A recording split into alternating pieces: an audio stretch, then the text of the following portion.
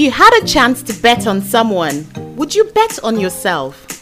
Well, you should, because there's so much more to you than you have ever imagined.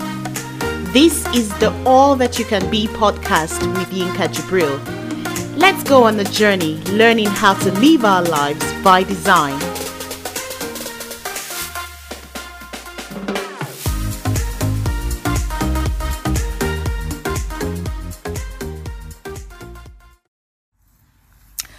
Hi there, everyone. Hi, how are you? You're welcome to the All That You Can Be podcast with Yinka Jibril. It's been such a while since I connected with all of you, but it's so great to be doing that today for quite some time. So for those of you who are my listeners, some of you will know that I'm Nigerian and some of you would not. So just to put it out there that I'm from Nigeria, and why it's taking me so long to sort of do this episode is because of some of the occurrences that have happened in the last couple of weeks and how that has left a lot of people, my point of view as an individual, my point of view as someone who has elected people into power, my point of view as a parent, my point of view as a coach, a life coach. So I've had the chance of looking at everything that has happened from these different frames, and one thread that I could see that summed up everything I was feeling kind of ran through each of these things that I represented, right? And so for a long time, I found it really difficult to just come out to talk about how I felt about it, because it ran really deep for me. And I know that it was the same for a lot of people. As a coach, as a life coach, I didn't want to just come out here and connect with my tribe, telling them, oh yeah, calm down, whatever is going on, and to sort of give the perspective as if everything was okay. Because for some time, I felt like I wasn't okay myself as well. I wasn't physically impacted by anything that happened, but of course, a physical impartation or a physical impact is sometimes not even the strongest of impacts, right? The emotional impact is really strong, it runs deep. So when I was thinking about connecting back with my tribe, I felt like I wasn't going to do well just moving on into another topic. So I had wanted to go into a string of topics where I was talking about family and love and relationships and connecting with other people and how to profile your relationships. That was kind of like a series that I wanted to do, and based on questions that people had been asking me for some time, that's really what I wanted to do. But then when I saw all that had been happening, I thought to myself, I feel like I can't really move on until I've sort of broached this topic and described my own perspective, my own point of view, and how it impacted me, and perhaps how it has, maybe somebody out there will relate or connect with how it has impacted them as well. So, what this episode is kind of called the #EndSARS. So from all over the world, you may have seen this #EndSARS protest that went on in Nigeria. And all the stories and the antecedents around it, and you would have had your different opinions, or, you would have had your different takes on what happened. So when I was thinking about what I was going to name this episode, I was going to name it EndSARS, the end with a question mark, exactly because of where things stand at the moment. So for those of you who don't know, you know that the EndSARS movement was sort of like a protest, an outcry led by Nigerian youths who took to the streets peacefully protesting about police brutality, and how that other people rode on that and began to speak about other reforms, if you like, that they would have liked to see in Nigeria, expressing some of the frustrations with a lot of what they would like to see change in our country. And frankly speaking, if you're somebody who belongs to a country, you have every right to sort of hope that things are relatively better for everyone, so that everyone is in a position where they have the freedom of speech to speak up about things that they would like to see changes on, you know. So when all of that happened, events sort of culminated into what people kind of feared might happen. I mean, certainly for a lot of people, they never even imagined that it was going to degenerate into what it became. You know, there was a lot of hope. For the first time, a lot of young people felt like they had the agency to step forward and to speak up for some of the changes that they wanted to see happen. And this was sort of like the springboard for that to happen. But then where things then went left everyone feeling so shocked. So shocked. And for me, I think for a long time, I felt inside of me painfully helpless. I have chosen the phrase to describe exactly how I feel deliberately, because that those are the only words that can really articulate how I felt. So it wasn't just helplessness, it wasn't just pain, it was a mixture of both for me. It was a mixture of both for me because I was asking myself the question, what else? What next? Where is the hope? Why? What could have been better? And to ask myself the other very important question, what is beneath all of this? You see, a lot of times we as human beings, as we go about our lives, in trying to make our lives meaningful, in trying to make our lives better, we sometimes just tend to look at the surface of things. We take things at face value because I believe that human nature, apart from negative experiences, is quite optimistic. So why do I say that? We plan for tomorrow, not really knowing how tomorrow is going to pan out. We make huge investments for tomorrow, and yet we really do not even hold tomorrow. So I believe that naturally speaking, the human race is quite optimistic about stuff or about life in general.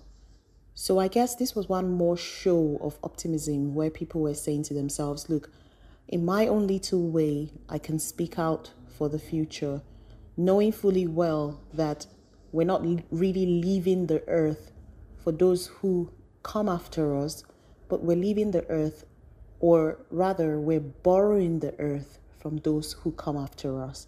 And so, with that mindset that we have a responsibility to leave the earth better than we have found it, or to take good care of it, knowing that it's not ours, puts us in that place where we sort of step forward when we have the opportunity to try and make things better.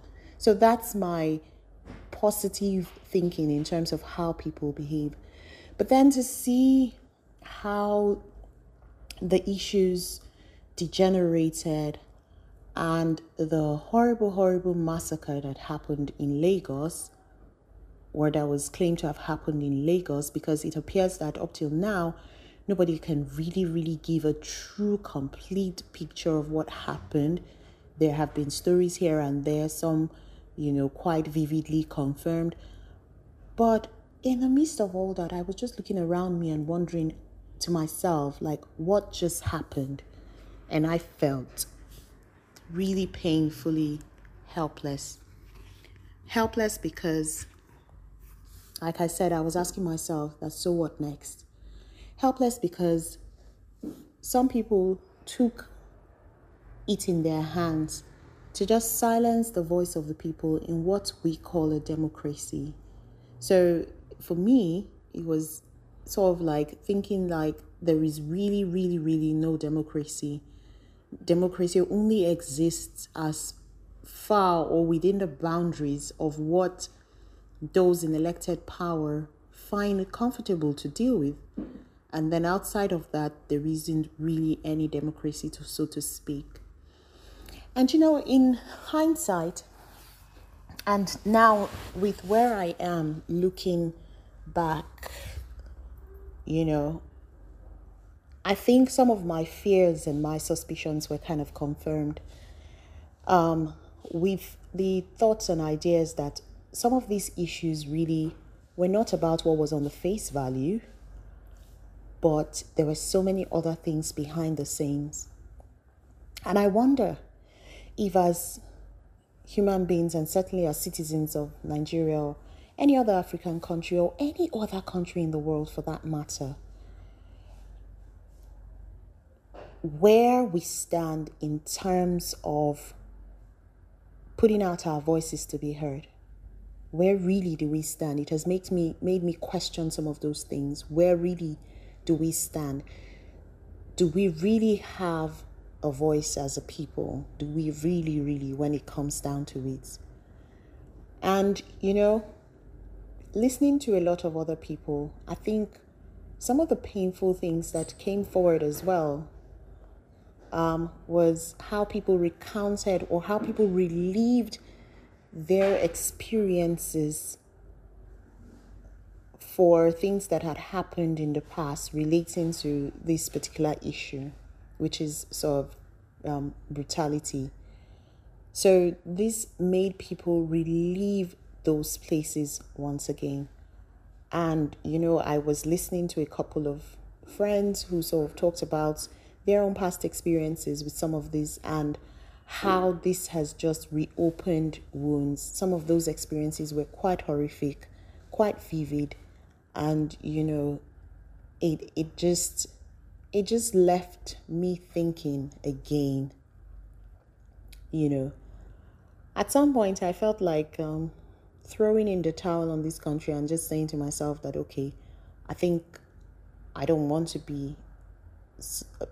belong to this country anymore. But then divinity has made it such that you do not choose where you come from. Yes, you can seek to have maybe residency or citizenship of another country, but you kind of know really and truly that by reason of the fact that this is where you were born and this is your identity, you kind of know inside you that basically this is the first place that you belong to.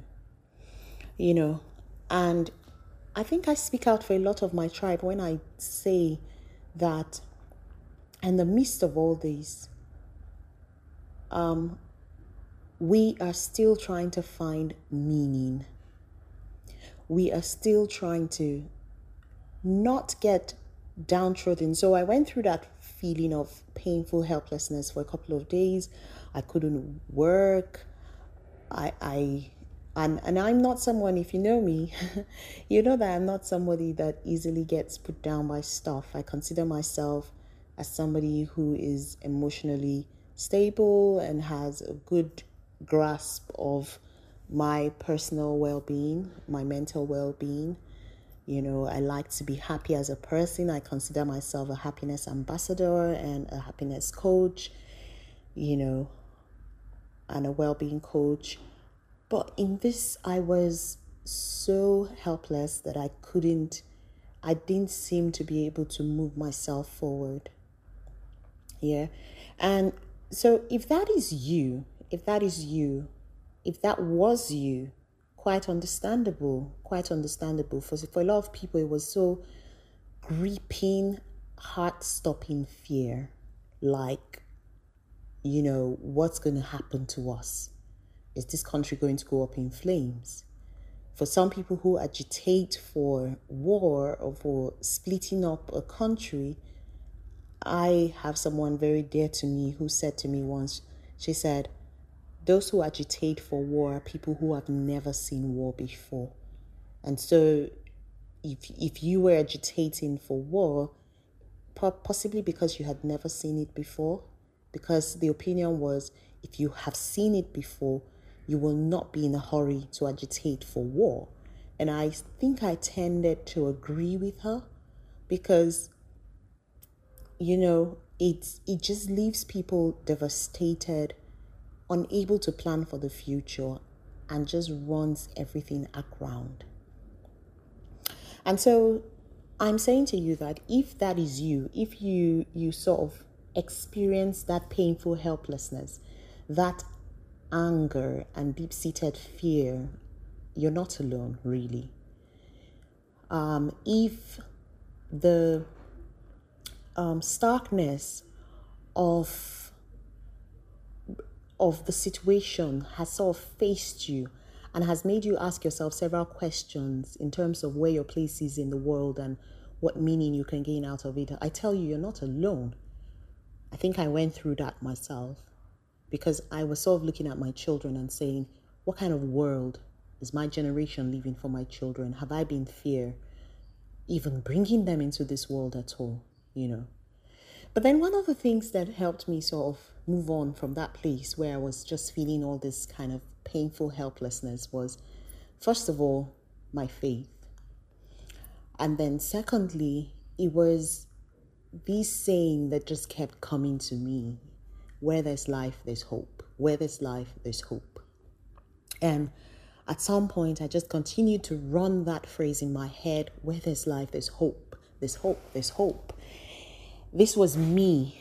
This was my inner self, my spirit searching for something to hold up to. So like the picture that comes to mind is somebody who has chanced upon quicksand, and right before you know what it is, you're in it. And then you start to struggle to get out. Trust me, you grip on anything that is on the outside that can possibly keep you from going further down in, and try to then pull yourself out gripped on something, right? So that was my one grip away from wallowing. And you know what? Whenever you find a grip that keeps you from wallowing or from descending into depression, or a grip that keeps you hopeful or that kind of opens your eyes, I want you to take it. I want you to take it and hold on to it so strongly. So for me, that was kind of like the saying, like, okay, I know a lot has happened. I know some of it is really horrible. I know some of it has left me asking questions, and questions that were not really hopeful sometimes, but then my one grip was just thinking about the fact that, look, while there's life, there's hope. And this hope, if I meditate long enough on it, if I look at it long enough, and whatever that hope means, perhaps it begins to bring a light at the end of my tunnel and your tunnel as well. And so as I kept on saying to myself, while there's life, there's hope. I'm alive. I'm still here. I know a lot of has happened. I'm alive. I'm still here. And because I'm still here, to be honest with you, there is still the possibility for me to be able to make a change. There is still a possibility for me to be able to make an impact. And if the only impact I have is talking to you today and helping you understand that while there's life, there's hope, then it is not the end. It is not the end. There is still another chapter in this story. And I want you to know that you are part of that chapter in this story, and it hasn't ended yet. My heart really goes out to people for whom this became an end. It's horrific. So many families have lost loved ones, and it makes you question, what life is all about. But then for you who is still here, what I want to say to you is that while there's life, there's hope. And you need to look upon that, or take that, and try to make sense of what it is to you.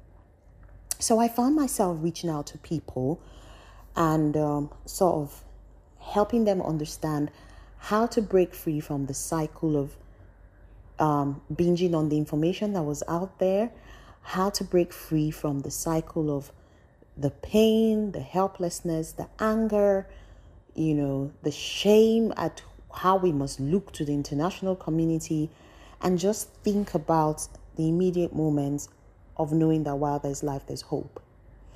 And you know what? As soon as I began to see and do that, what then happened was that I then experienced this flow of other people to me.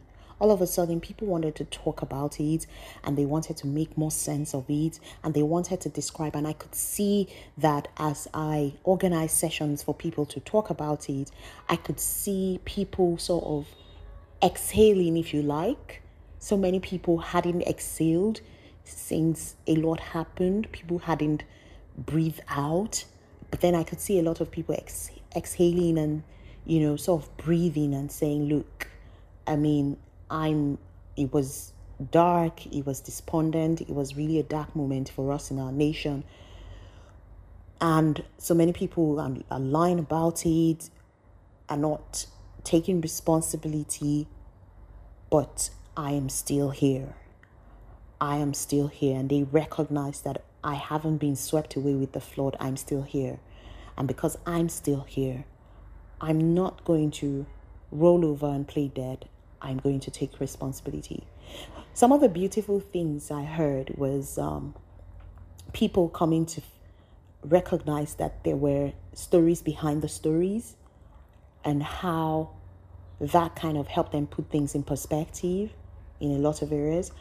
For some people, it was their strong sense of looking into the future and saying to themselves that, okay, fine, I may not have control over what's happening today, but then I can exercise my power, my control, my choice in the electoral exercises to come. And I think that that's a huge responsibility that everyone then has to make a change for the future.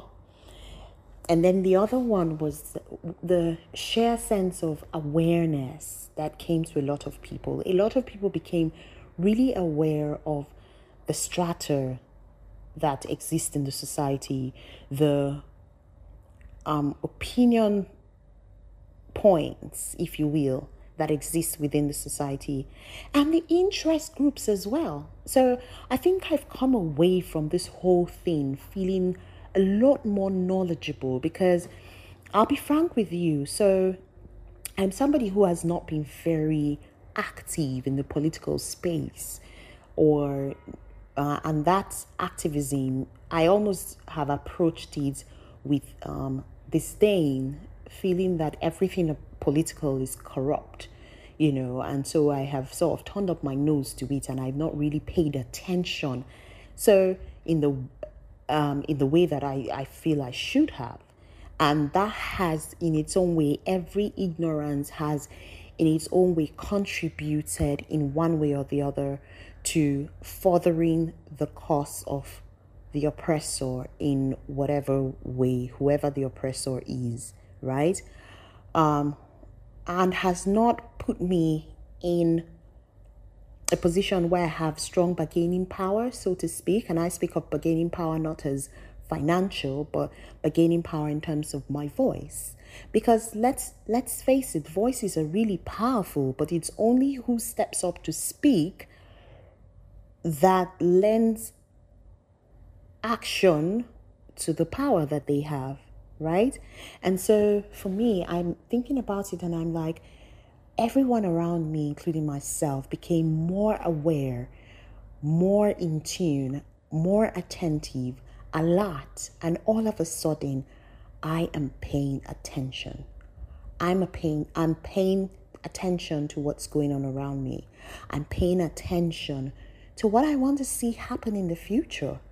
Whatever that means, I'm paying attention, And if that is what I've left or what I've come out with, no wonder every challenge presents an opportunity. No wonder every challenge can turn out to be something positive, and not everything about a challenge is bad. Not everything about a crisis is bad, right? So for me, I have decided to see the good in this crisis, sad as some of the actions or the turn of events may have been.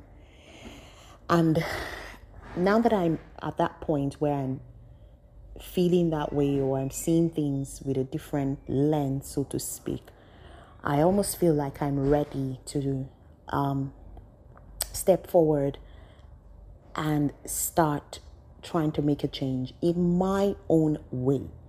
In my own way. I have metamorphosized, so to speak. I have unveiled another layer of myself.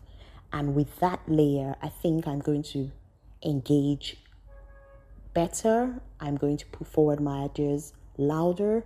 I'm going to seek the opportunity to make a difference.